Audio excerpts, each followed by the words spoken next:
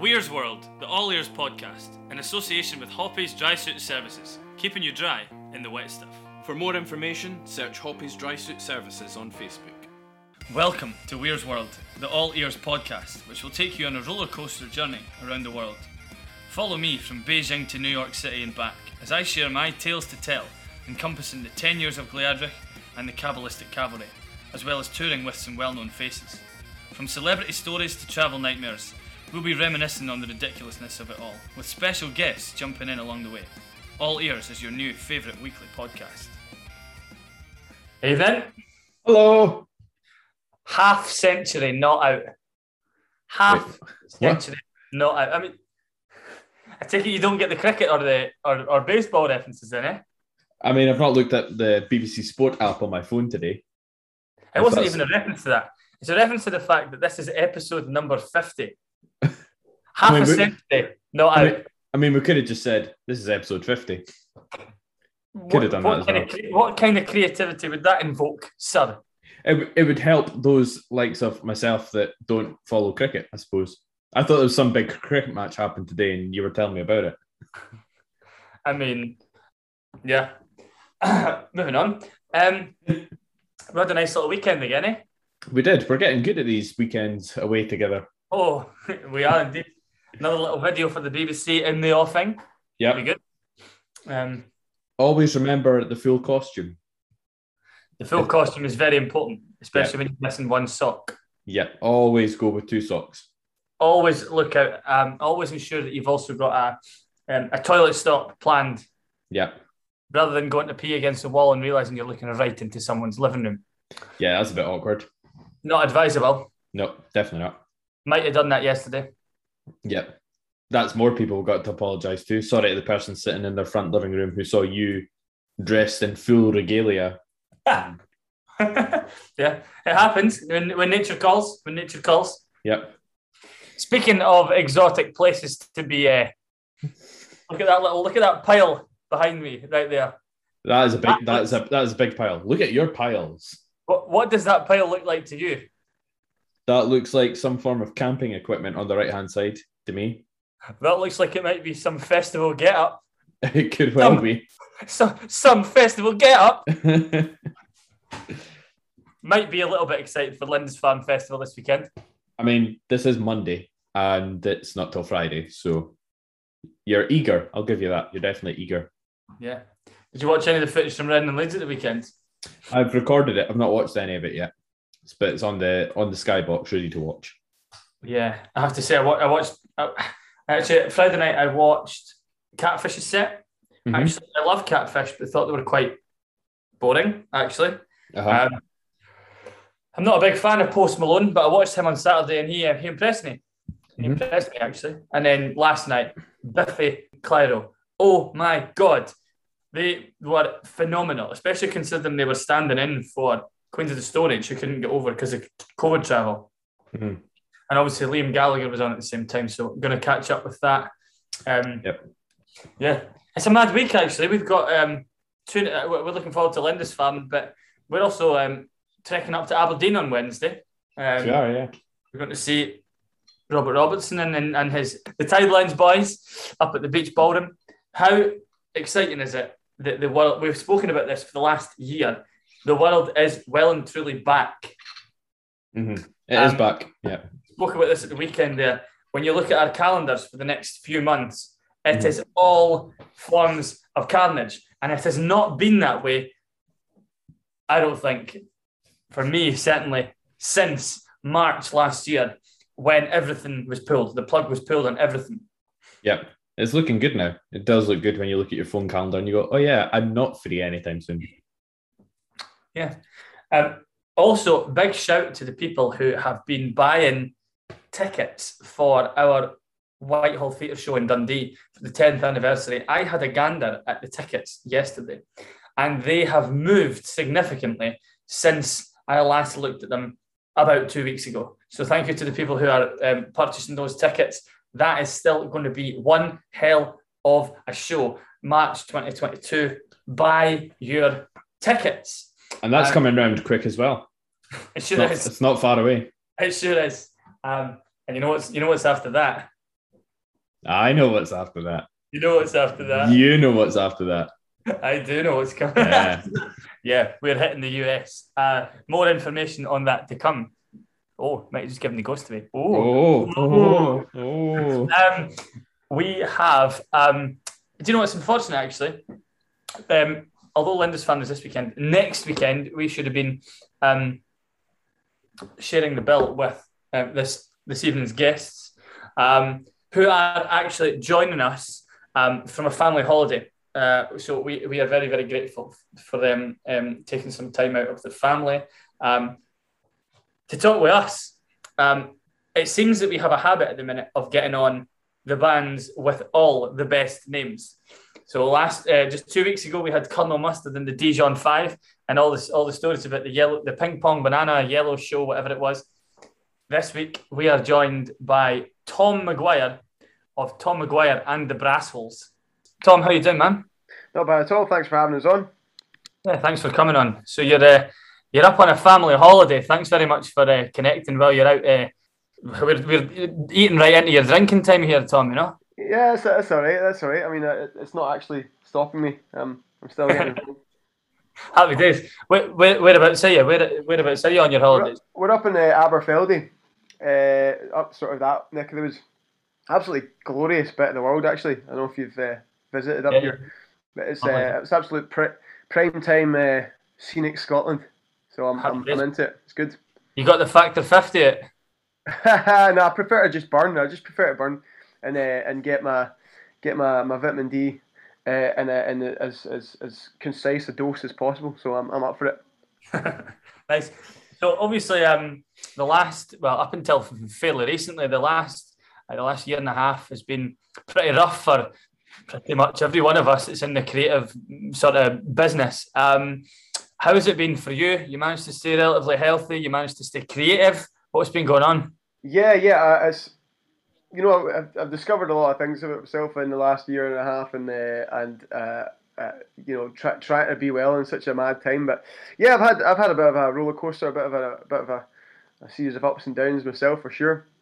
I have been creative. I'm very creative during the sort of first main brunt of the first lockdown. I was very creative indeed, but I was sort of putting a lot of pressure on myself to do so. So it wasn't like this is cool. I'm having a nice, easy, free time and just making lots of songs. Like, okay, got to write songs, and like being super sort of hard on myself to make sure I did do that. And I did do that, and I came out with a lot of songs at the end of it. But I don't looking back, it's maybe it's not a very good way to sort of treat yourself. It's not a very good way to treat yourself as a sort of artist. It's not the sort of thing that's conducive to a nice, healthy, artistic kind of way of working. But alas, that's what I did. I did it, and it's this. I'm now able to look back on the body of work that I've produced, and the process of making it is sometimes a bit hard, and it's a bit of a war. Is that sort of, as they say in the war of art, is that moment on stage. Writing all the songs is great. Yeah. It's the actual performing, which is the real good juice. That's the vital element there that was missing for the whole time, and it was only towards the end I realised how harmful really that vital element's absence has been. Yeah. And maybe the artistic process might not have been so difficult and sort of arduous had it not been had that vital element of the feedback loop not being completely absent. So that's it. For sure. I mean, this is episode number 50 that we've done. So over the last year, we've had a whole range of different artists and people that have come on and been guests on the show. And it's interesting to hear people's stories of how effectively an enforced hiatus from live gigging has been for people, because some people have managed to be really, really creative and immerse themselves in all sorts of creative projects, and other people have found it really, really hard to actually engage in anything creative. It sounds like you've managed to achieve the former, which is great, but you're right. See, like in the as a musician myself as well, it's interesting now getting back to gigging, because like that. There's songs that you think, yeah, this is going to connect really well. This is going to be banging. And then you play it live, and actually, it doesn't have the desired impact. And also the other way, I'm not sure about this one.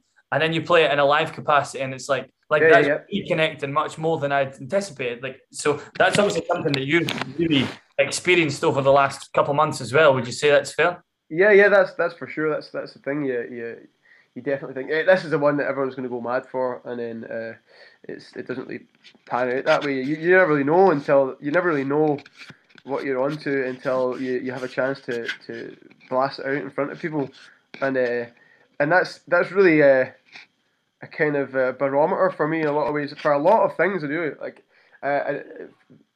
for a lot of the sort of musical endeavour, the barometer is the live show, the sort of the interface between actual people experiencing an exciting event together. That's the vital part, but it's also the part that gives you a bit of a footing to know if you're doing the right thing, or doing well or not, And with that missing, I discovered an inability to just trust in my own self-worth, right? Without that, it's like it's almost discovered. And this is something I've said a few times now because it's so poignant that it's like if I don't have like a room full of people who've all paid to come and see me do my songs, and they're all like going, yeah, good Tom. Without that, like I sort of shift to a sort of more self-depreciating way of thinking. That's the level of kind of reaffirmation that I've discovered that I need. The validation. Yeah. And it's I didn't really think I was that sort of dependent on external validation from my self-worth. And I'm kind of glad to have realised that that's the case, because it means I can do something about it, and I can start to try and adjust the values a little bit. But that's definitely something that struck me and hit me. Of course, I've written a song about that, right? I've written all the suffering, all the sufferings that I've been through over the last year, all these internal things. They all end up coming out in a song of some sort. So yeah, absolutely, that's great. I mean, it's funny, before he came on, Ali and I were just talking about, obviously, Reading and Leeds has just been this weekend. And one of my personal favourite albums from last year was the Biffy Clyro one, the Celebration of Vengeance. Absolutely brilliant album. But the first time that they've had the opportunity to play any of those songs in a live capacity since the album's come out, it's like more than a year after it. And to go and do it headlining one of the biggest festivals in the country, in the world. I don't know if you've seen that last night, but that's amazing. I know they did like a sort of quite ambitious live stream thing in the Barras. Yeah, I saw that. That was quite cool. Yeah, but, I get what you're saying though. Like the first time they really had a chance to air this material is on the biggest possible arena. That's one of these things. Like you write some songs, you put them together, and you normally have a chance to sort of road test them a little bit. You have a chance to spit them out and see what's actually clicking and what's not really working that much before you go and record, And that's one of the many kind of subtle luxuries that we've been stripped of in the last year and a half, and that's it. We just been going to the studio to record music that hasn't been road tested in that way, and we just have some and its value. And so fortunately, the ones we have been dropping, people have been responding to well, and it's that's good to see. But definitely that there's a certain insecurity there. Like normally you've had a bit of a litmus test of some sort for these things. Yeah. And the new stuff you've been putting out is great. We're going to have a little chat about that a bit later on. We're going to go right back to the start. So, like, who would you say, if we're talking influences here, right? Who would you say are some of the artists and musicians and creatives that have inspired you the most? Yeah, cool. I mean, like Stevie Wonder's the main guy, right? Stevie's the main guy. He's a sort of touchstone and a good reference point, and that he was just writing absolute bangers, populous, amazing bangers, being very proficient and very prolific in his sort of golden era, but also not only just populous bangers, also musically rich and deep and exciting and explorative as well. So he's managing to cover all the bases, managing to make pop songs, pop bangers, but also that are intellectually and musically exciting. And there's a lot of depth there, lots to unpack, and lots to rewarding repeat listens, which is why I've listened to Talking Book probably 500 times. You know what I mean? Yeah. And so that's a good one. But I mean, I guess also you got stuff like James Brown in terms of performance and in terms of vibe. That's another touchstone. But I think the clearest and most obvious answer is certainly Stevie Wonder. You can definitely hear the soul influences in a lot of your tracks. It's real nice feel good music. So Yeah. Thanks. That's certainly something I'm aiming for. Is that kind of direct, emotive accessing of something visceral there, in a singer. That's the sort of the element of like soul music that I think is important. I'm trying to utilize and make happen. yeah, for sure. So tell us then, what was it? What was it that first sort of made you pick up instruments in the first place? Where did that kind of come from? Did you teach yourself? Did you have teachers? Where was the inspiration to pick up Yeah, music? my dad always played guitar and he used to sing, to have a party piece and sing a couple of James Taylor songs at parties. And then my brother, both my big brothers, both played guitar in sort of bands and like punk bands and stuff like that. So I guess that's a touchstone. There's always guitars kicking about, and then Yeah, I sort of just I picked up from that, and yeah, I just taught myself. I was playing like angular, annoying punk rock music for years and years and years, and then metal. Then metal, I was that was my main thing. Was quite brutal heavy metal, just at the most extreme end of the scale as I could get in it, and but I was always a singer, but I never really focused it in as the main thing, and gradually became better at singing and started sort of finding my voice a little bit more, and like funk and soul was always there in the background from the start. I was always like that was always one of the avenues that I enjoyed listening to, but it wasn't until 5-6 years ago that I decided to sort of start to write in that vein and start to perform in that vein, and like take it seriously rather yeah, than just doing stupid karaoke. Yeah, in terms of in terms of um, where I got start with singing as my first band I did. We had a singer, but he left the band, and then I had to start singing then, and it was horrible. I've still got CDs. I've still got CDs of it, and it's not good, man. It's not yeah. good. But it's just soldier on. You get stronger, get more confident. And I joined a gospel choir. Actually, that's where I really started to learn how to sing properly. I joined a gospel choir, like completely like what's secular means not religious, so it's like secular. Like, it wasn't affiliated with any church or anything. It was just Yeah. it was just for the music, and that's where I started to get some actual chops and realize I could express myself well with this other instrument that was in my body, and yeah, that became the sort of predominant thing. Yeah, nice. Yeah, you can actually hear the kind of gospel influence in some of the tracks as well that you like. It's really cool. So tell us about the formation then of Tom Maguire and the Brass Holes.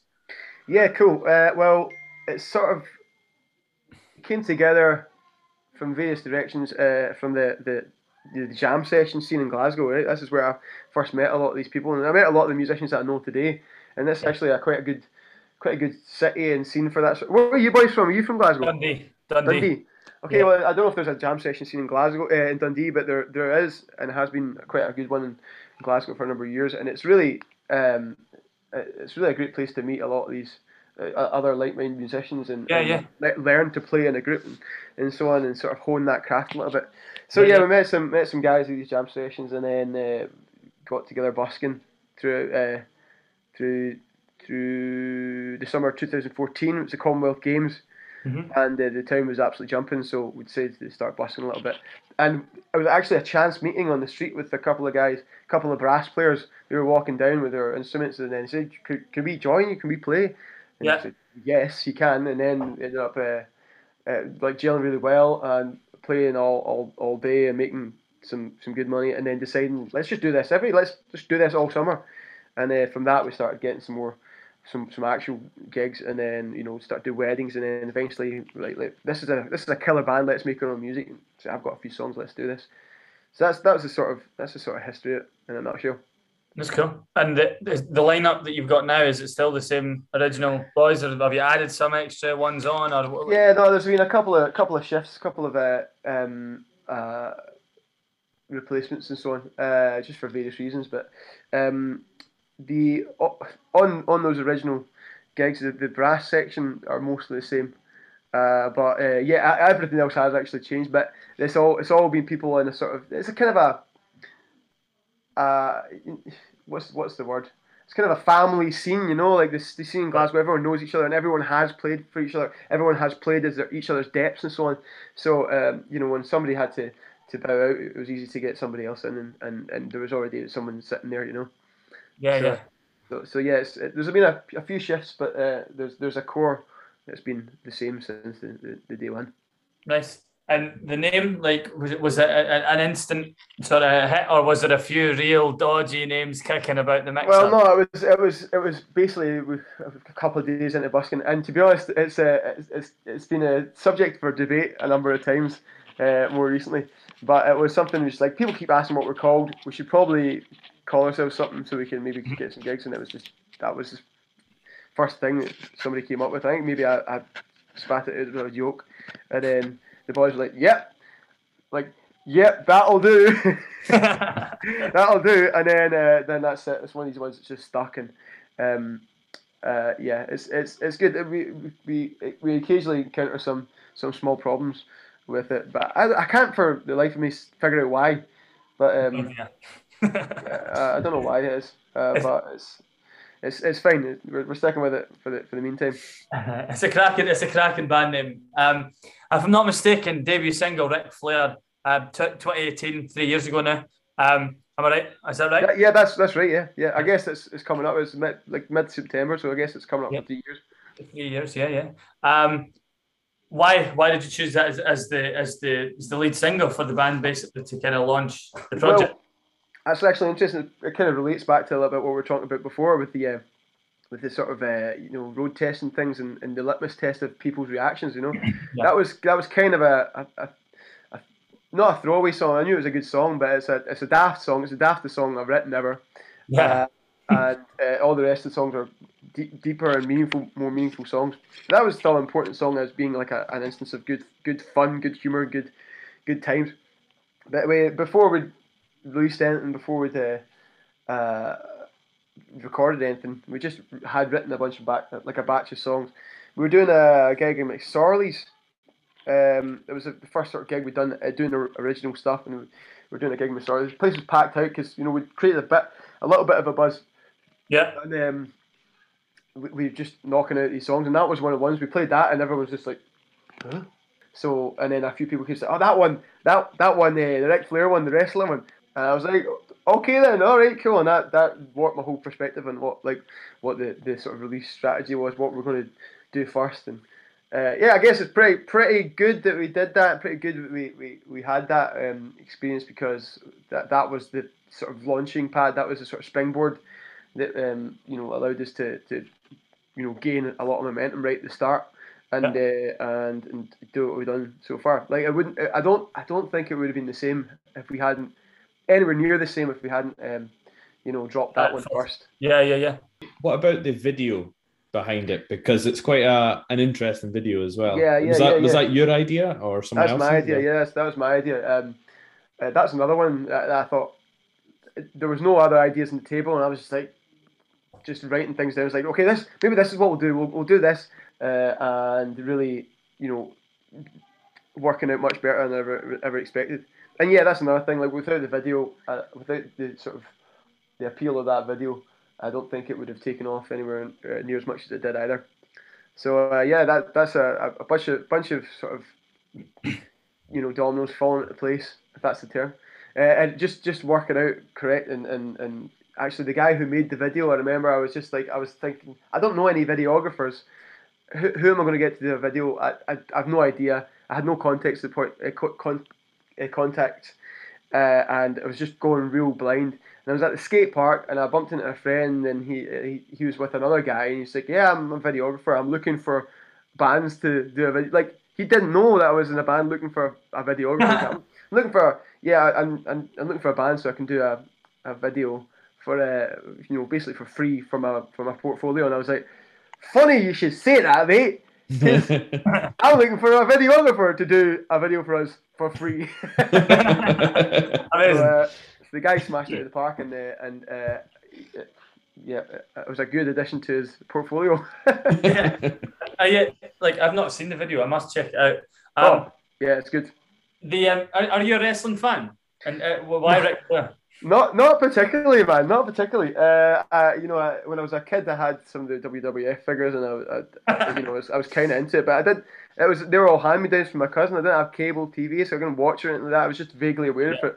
But the reason we did the song was this was a song that I made up on the spot at a jam session, right? Oh. That's something I used to do quite often. Is like I just make up songs on the spot. Yeah. And I would just be like, right, what's the key? What am I singing about? And then get somebody to tell what I'm singing. And somebody said, Ric Flair, because Ric Flair was on the telly. And I said, right, on you go. That's mad. The chorus of the Ric Flair song is more or less intact from the one that I just threw on the cuff. You know what I mean? Wow. So that's kind of a testament to like overthinking songs, which I can have a habit of doing. Like I just really spend a lot of time poring over and agonizing over like the finer details of a lyric or a song or a chord, but then like probably my most successful song that maybe I'll ever have, I just shattered out. So that's probably saying something, Amazing. It's really funny because I've listened to a lot of these songs, and some artists you kind of go, yeah, the song's about whatever. So ask away. I love it. So who's MC Sick Boy then? So the Ballad of MC Sick Boy, track 2. Tell us about it. Right. So the story of the song Ballad of MC Sick Boy is a true story.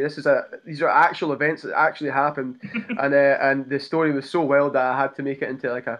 And it was another jam session situation. We were hosting the jam session before we even had it set up. This kind of quite gnarly looking dude came in. I mean, all of this is told verbatim in the song and video. Yeah. But nevertheless, this guy comes in. He's looking a bit rough around the edges. And he's like, "Oh, what's going on, lads? What's going on?" I said, "It's a jam session." "Oh, can I rap? I said, "Yeah, man. Yeah, sure. We just have to set up first." He's like, "Oh, yeah. I'm called MC Sick Boy, and I've just today got out of jail. I've just been in 3 years in prison. Just got out today." And we're like, "Well, sick. Thanks for coming to the jam session. We'll get set up and we'll get you up." And he was buzzing. That's mad because I was that first line, straight out of jail after 3 years inside. Yeah. Listen, I had to get all the details in the fucking song quick, So he eventually comes up and does a rap, and the rap's like off color and grim and brutal and like but it's good. It's objectively like the flow's good, the rap is good, but it's just a hardcore material. And anyway, he does his bit, he goes off, and then more people start to arrive, and the jam starts jumping a little bit more, and he comes up, does another thing, but then out the corner of my eye, I keep looking up, and I see this guy, he's just getting in like a bit more leery, and you know that way some guy was just like, he's probably had a rough time, he's just angry at the world and doesn't know how to express that, so he's just getting and like stealing people's drinks and stuff like that, and eventually he gets I see him, the bouncer, huckling him out and kicking him out. And I think, okay, maybe that's for the best. He's out of the picture. Maybe he'll go home and rest up. At the end of the night, I go in to speak to the bouncer, and the bouncer says, "Oh, that guy, yeah, chucked him out." And as soon as I chucked him out, he said, "Oh, I'm going to come back here with a shotgun," or something like that. He threatened him like that. And that very moment, two policemen were walking past, lifted him, put him in the van, take him away.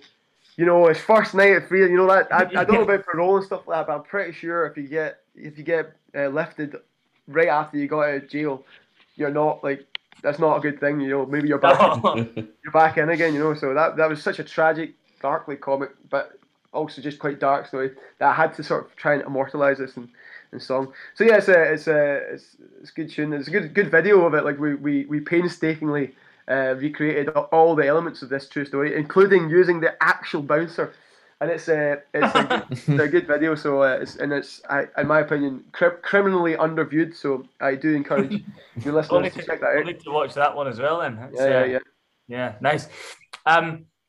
So then the album followed not that far after the self-titled album Tom McGuire and the Brassholes, and the lead single Get Out. Get Out's a great song. I think it's at the minute possibly my favourite of you guys. Although the new one's a killer. We'll get to that. Cool. Get Out. Yeah, so okay, I'll have to get into the mindset of what that was all about because it's been a while since I thought about it. But Get Out, I guess I wrote that one about. I was studying like a health sciences degree, and I was like super vocational degree, and I was going to have a job at the end of it, and I was about to enter my last year of it, but I wasn't flourishing, and you know, it being like a student in that kind of hierarchy in a hospital, you just get like the lowest guy in the totem pole. Nobody gives you respect, and it's kind of hard. And the whole time, like my music career was growing and getting better, and I was becoming better and better at that. And I was the boss. I was in charge of like a band of musicians, and I was and flourishing at that. And then going into this uni or going into placement and kind of just being, it was that sort of, what am I doing here? Why am I doing this when I could be going and excelling at the thing I'm good at? So it's that kind of, I did end up packing it in, quitting, and pursuing the music career. But it was also a terrifying moment because that's a secure, sensible path. Yeah. And but trying to be a musician is a inherently insecure kind of path, not sensible at all. But I had to do it. So it's that kind of it's the kind of liberating triumph and terror of doing a leap of faith, and that's it. And also a bit of it's kind of a, but mainly it's sort of that liberation from being in a path that you're not supposed to be on and being somewhere you're not supposed to be, and taking a terrifying leap of faith and rejoicing in it. Yeah, it's a great song. So tell us about the self-titled album. Okay, came out a couple of years ago now. I'm assuming, I might be wrong though, that you didn't record it in the one sitting because obviously you'd had Ric Flair and some singles and stuff before it. No. It was all in the same couple of sessions. Just did it all. Right? So where did you record it? Who produced it? Tell us about that. Yeah, so we recorded it at a place called Solas Sound Studio in Glasgow, run by a great guy called Gus Stirrett. Fantastic, unreal bass player in his own right. He plays in Fat Suit and a bunch of other projects, and but he's got this really amazing facility, and it's just the most wonderful guy to work with in that kind of setting. Just really facilitates everything really well. We've tracked a lot of the new stuff with him as well, just because we go back because it's so comfortable and nice there. It's like it's like home. And he's engineered the whole Davey album. He's engineered that as well. He's mixed that too. So that's all him. We did do it in one sitting, kind of over how long? Because there's a lot of instrumentation on there, eh? Yeah, well, that's the thing. I think initially we crowdfunded the album in the first place, right? We got a successful crowdfund campaign, and we got some money together, and we thought, okay, this is enough for a week, a full week, and then we'll have money to pay for records and stuff like that. But then at the end of the week, it was like the third day in, we're kind of feel like we're rushing everything. And I was just like, you know what, do this properly. Let's take our time. Let's get all this extra stuff in. Let's get the backing vocals in. Let's get the extra percussion in. Let's get the guest spots in. Let's just do it properly and put myself in the hole a little bit, because this is my, like I just quit off this this uni course, this vocational course. I was like, I'm putting all my eggs in this basket, and it was really fulfilling experience to do it that way. Yeah, it's a great album. It's a great album, for sure. I'm very, very proud of it, for sure. It's a great album. It still stands up, and I think it will continue to stand up. I hope so. Yeah, it's a great. What is as artistically, right? What is your favourite track on the album, and why? Let's see. I think you can obviously point to Ric Flair as being a big starting point for you, but like in terms of the whole album as a body of work, have you got a favourite? To be honest, the whole thing as a cohesive whole, I'm proud of the way it all links together. I'm proud of that. But I think musically, Get Out, it's always still kind of a favourite of mine. Musically, it's that was one of the last ones we wrote for that, and it was starting. The writing was starting to get a little bit more mature, and instrumentation and songcraft was getting a little bit more mature. But there's still so many bangers on there that are less complicated, but I'm very proud. Do You Still feels like an epic. It's still the song we finish all our shows with, and it just feels like a powerful and epic piece of material. Plane Crash is also obviously the emotive high point of the record. So I guess those three: Plane Crash, Do You Still, and Get Out, are the ones that are kind of linger with me the most. Nice. So in the last 2021, you obviously it's been a rough time, but we spoke about it at the top of the episode about how actually you've managed to retain some pretty solid levels of creativity, and that's evidenced in the fact that we've got 4 singles so far this year already. Super Solid Soul Vehicle and Oh Savannah earlier on in the year. Do you want to tell us a bit about those first of all? Yeah. Super Solid Soul Vehicle was the one we decided to punt as the first one, and let me tell you, there was a lot of trepidation and anxiety and sort of insecurity about what to release first, and it felt like there was really a lot at stake because I guess we hadn't. I had a big gap of not writing songs because just of being busy and being overwhelmed and stuff like that. So this was like that's what the start of the lockdown was, just me getting back into that zone and just like really hammering myself and like a ninja in the mountains, just shedding. So I was a lot of stress and sort of worry about what's the first one to put out, but that was the first one to put out. Super Solid was the one. It's sort of, and it's the story behind that one is I'd written it. I was in this sort of period of worrying about whether I was a good songwriter or not, whether I was still enjoying music because all this extra stuff was all surrounding me and all this extra pressure, all this extra tension, and it was Bill Withers. Bill Withers passed away around about that time, and then some of the retrospectives that they were going around the media. There's a couple of interviews and some of the things he said was just so wise, so wise, and a couple of them really hit home for me super hard at that very moment. And it was just like I'm focusing on the wrong elements.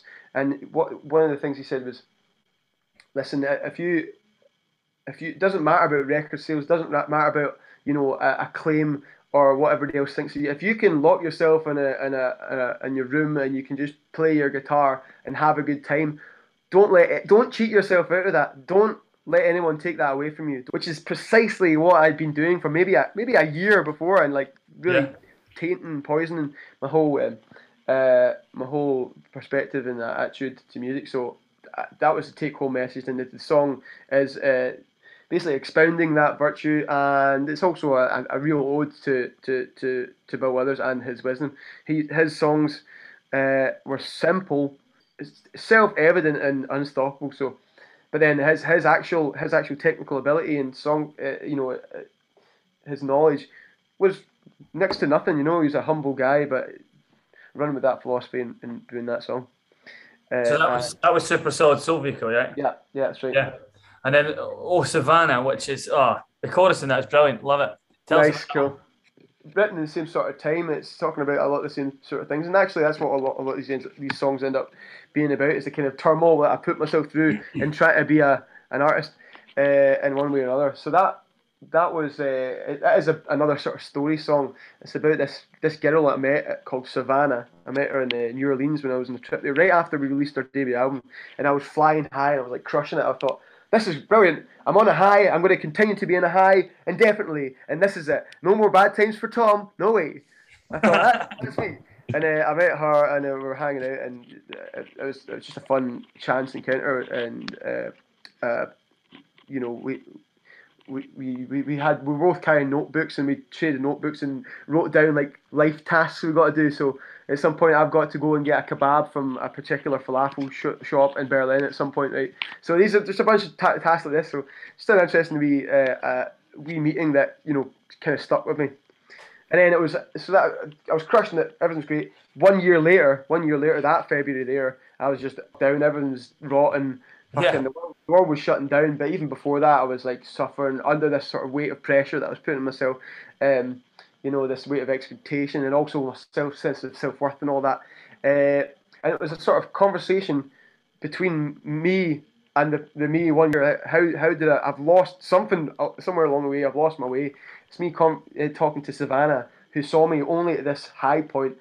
Then how did I manage to get to this low point? So it's me asking her what's went wrong, also asking myself what's went wrong, and what am I missing, what have I forgotten about? And it's like just singing and dancing and have a good time is the essence of it, which I've forgotten about, and that's what I'm sort of reclaiming. So that's what I'm taking. I'm taking it back. That's what it is. I'm trying to take my joy back. I'm trying to take my life back. Trying to take, feeling alive back. You know what I mean? Yeah, putting in all the song quotes there. Love that. It's cool. That's it. Yeah. It's nice that you managed to really capture that. But then more recently, Song for Cammy. That's something that's very different, I guess, from the feel good sort of stuff that we've been used to putting out. Tell us the story about that. It sounds like a real tragic tale. Yeah, it is rough. Like I was sort of in two minds about what to actually do with this song, but it was a good friend of mine, Cameron, was killed in a hill walking accident. I guess last July, and the only way I know how to do to process something like that, some sort of tragedy, is the first time I had somebody kind of close to me unexpectedly pass away like that. So my way of processing it was, and to sort of to pay respects to him, and also as some sort of, the song is truly for his family and his close friends. So I wrote it for them. And it's my only way to sort of process that and try and pay respect to him was by doing that. So I wrote it. I couldn't not write this song, so I did. And cried the whole time. Every time I tried to sit down and write the song, I was just greeting.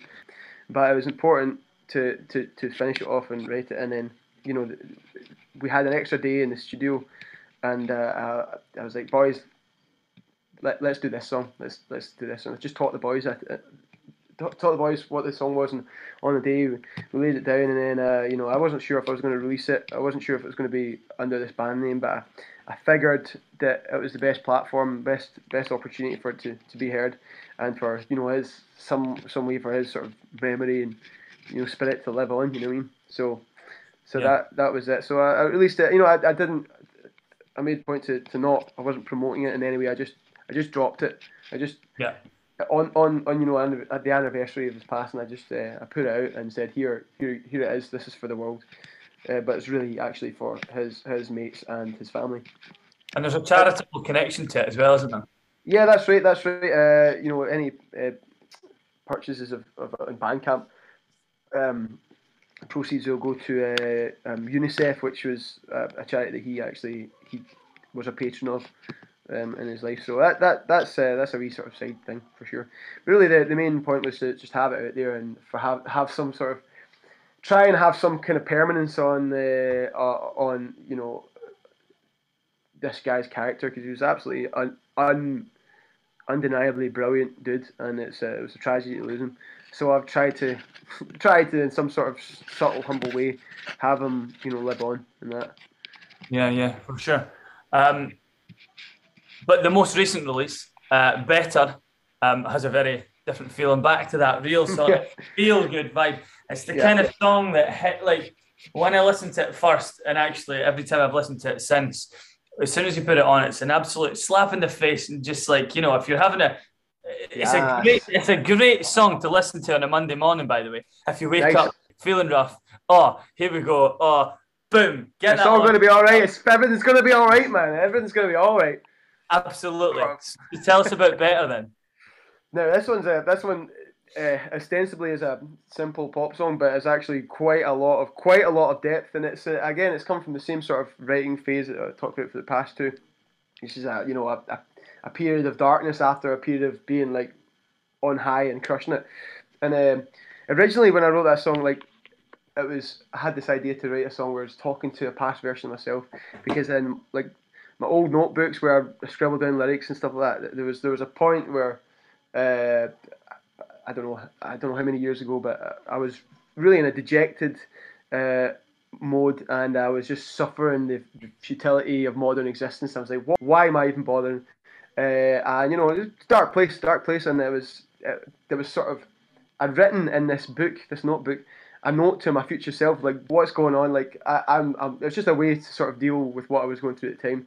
And then when I was in this high point that I was in, I guess when we were doing the first record and stuff like that, I saw this, I uncovered this sort of note to myself from the past, and I'd left the opposite page blank to reply to myself. So I was like, I did. So it was a quite profound dialogue with this past self, this past downtrodden self, this sad, broken, kind of wiped out, emptied, shell of a man. And I was able to like say, you've got married, you're absolutely crushing at music, and everyone's really looking, perking their ears up at what you're doing, and you're doing something important, and everything's fine.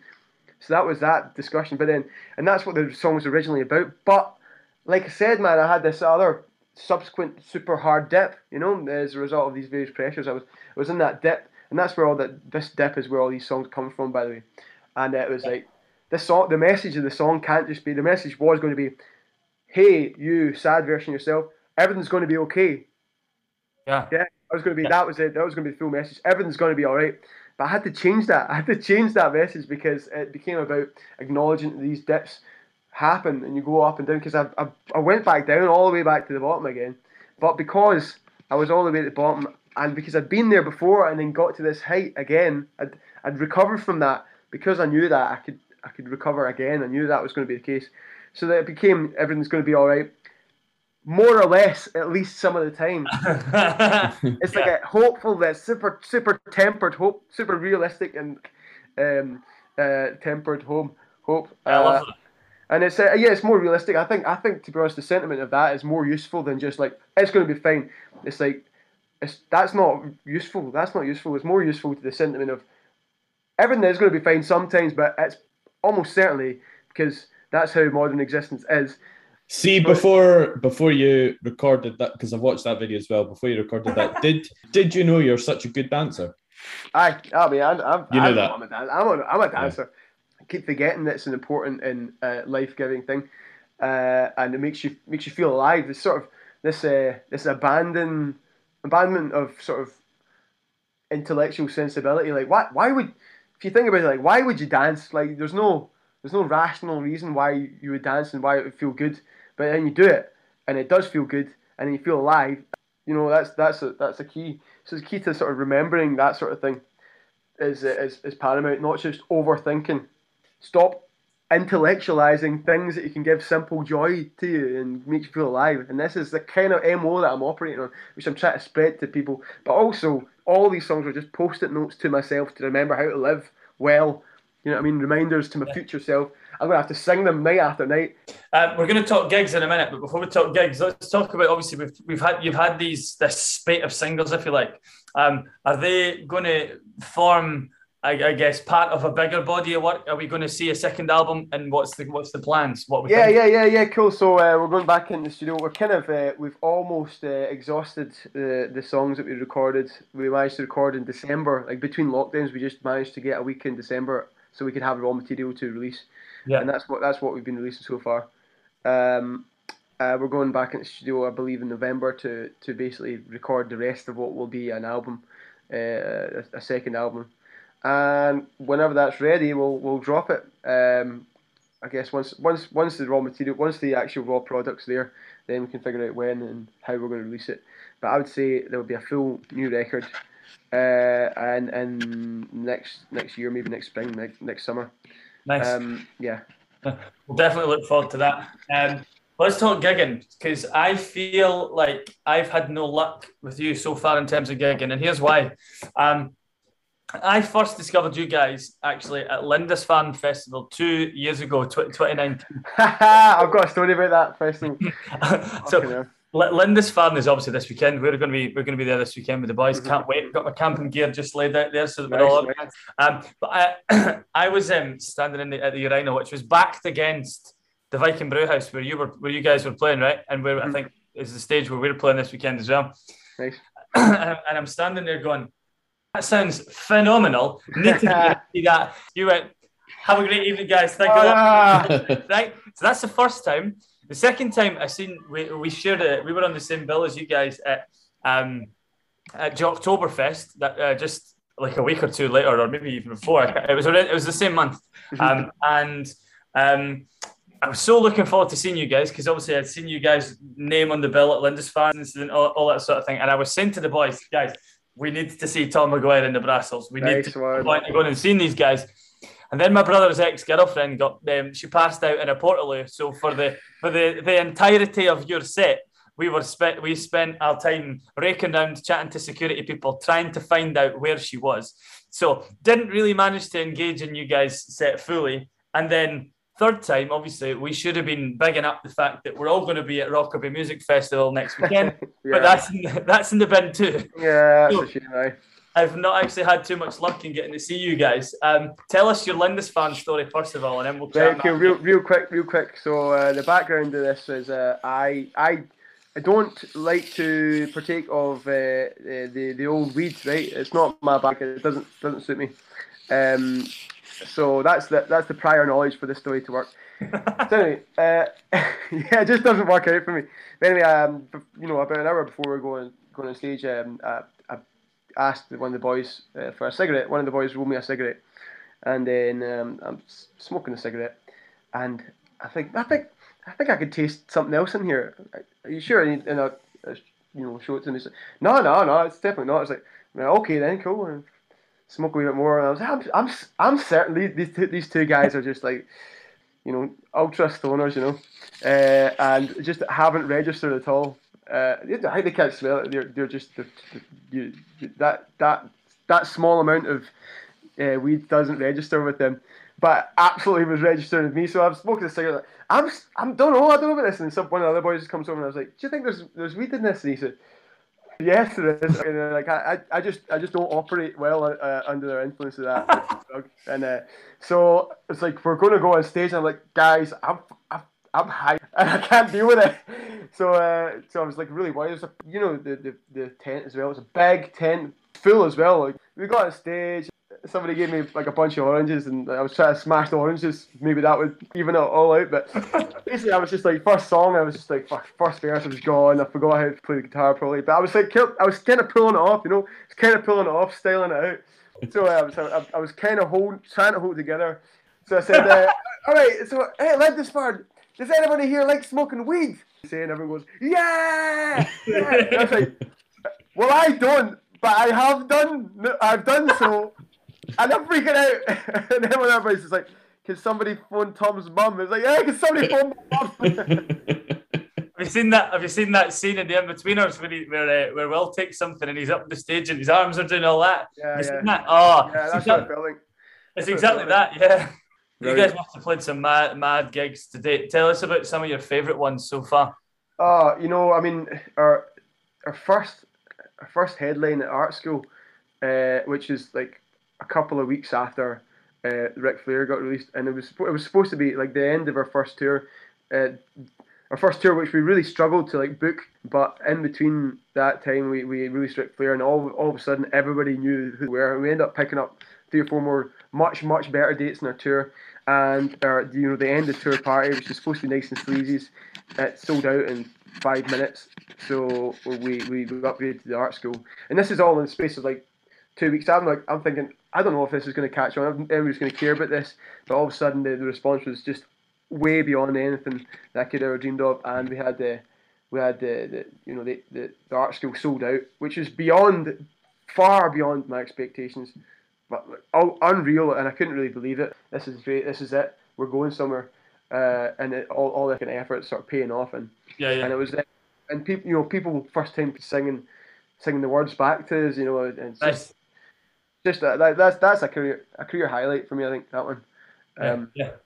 You guys must have played some pretty cool festival shows as well. I mean, I saw some of the footage from the gig at the Euros in the summer there, and that looked cracking. Yeah. Some really good festival appearances. Everyone seems a little bit different, and end up going pretty wild at some of them. A festival show seems to be a different kind of environment, and you can just get away with whatever. So, yeah, I'm really looking forward to a full festival season, because this one's been a kind of half season. So I'm looking forward to the full one next year, and for us to absolutely crush it to death, because that's where we're like excelling in the festivals. We're just excelling. and growing and Yeah. it's just second to none. So I can't wait to get back to the festivals. For sure, man, for sure. So, if people want to get out and see you, where can they catch you in the not too distant future? Now I don't know if I'm allowed to tell you about this one. So, okay, I'll tell you about the ones I can tell you about, and then afterwards I'll tell you the ones that I'm not sure I can tell you about. On the 26th of September, we're playing in the Playground Festival in Rupenglen Park in Glasgow. We're on the bill, same bill as Nile Rodgers and Chic. That's the Sunday, yeah? Yeah, that's right. Which is typical because that sums up my luck. Seeing you guys, I'll be there Friday and Saturday. Oh God, that right. So there's Macy Gray's there. Nile Rodgers and Chic. And, great lineup. That whole weekend is amazing. That lineup is. Yeah, I think Martha Reeves and the Vandellas in the same day, so that's unreal. So that's the 26th. After that, we got our own Drygate headline on the 6th of November, but that's sold out. It's been sold out for ages, but we're looking forward to doing that. So yeah, if you're listening to this and you've got a ticket for that, remember it's on because this is basically tickets for this gig people have bought well over a year and a half ago. So yeah. Maybe tickets will be down the side of the sofa or something. That's right. These are €2 tickets. So remember it's on. And getting on to the ones I'm not sure I can tell you about, but I'm going to. On the 21st of September, now this is getting finalised.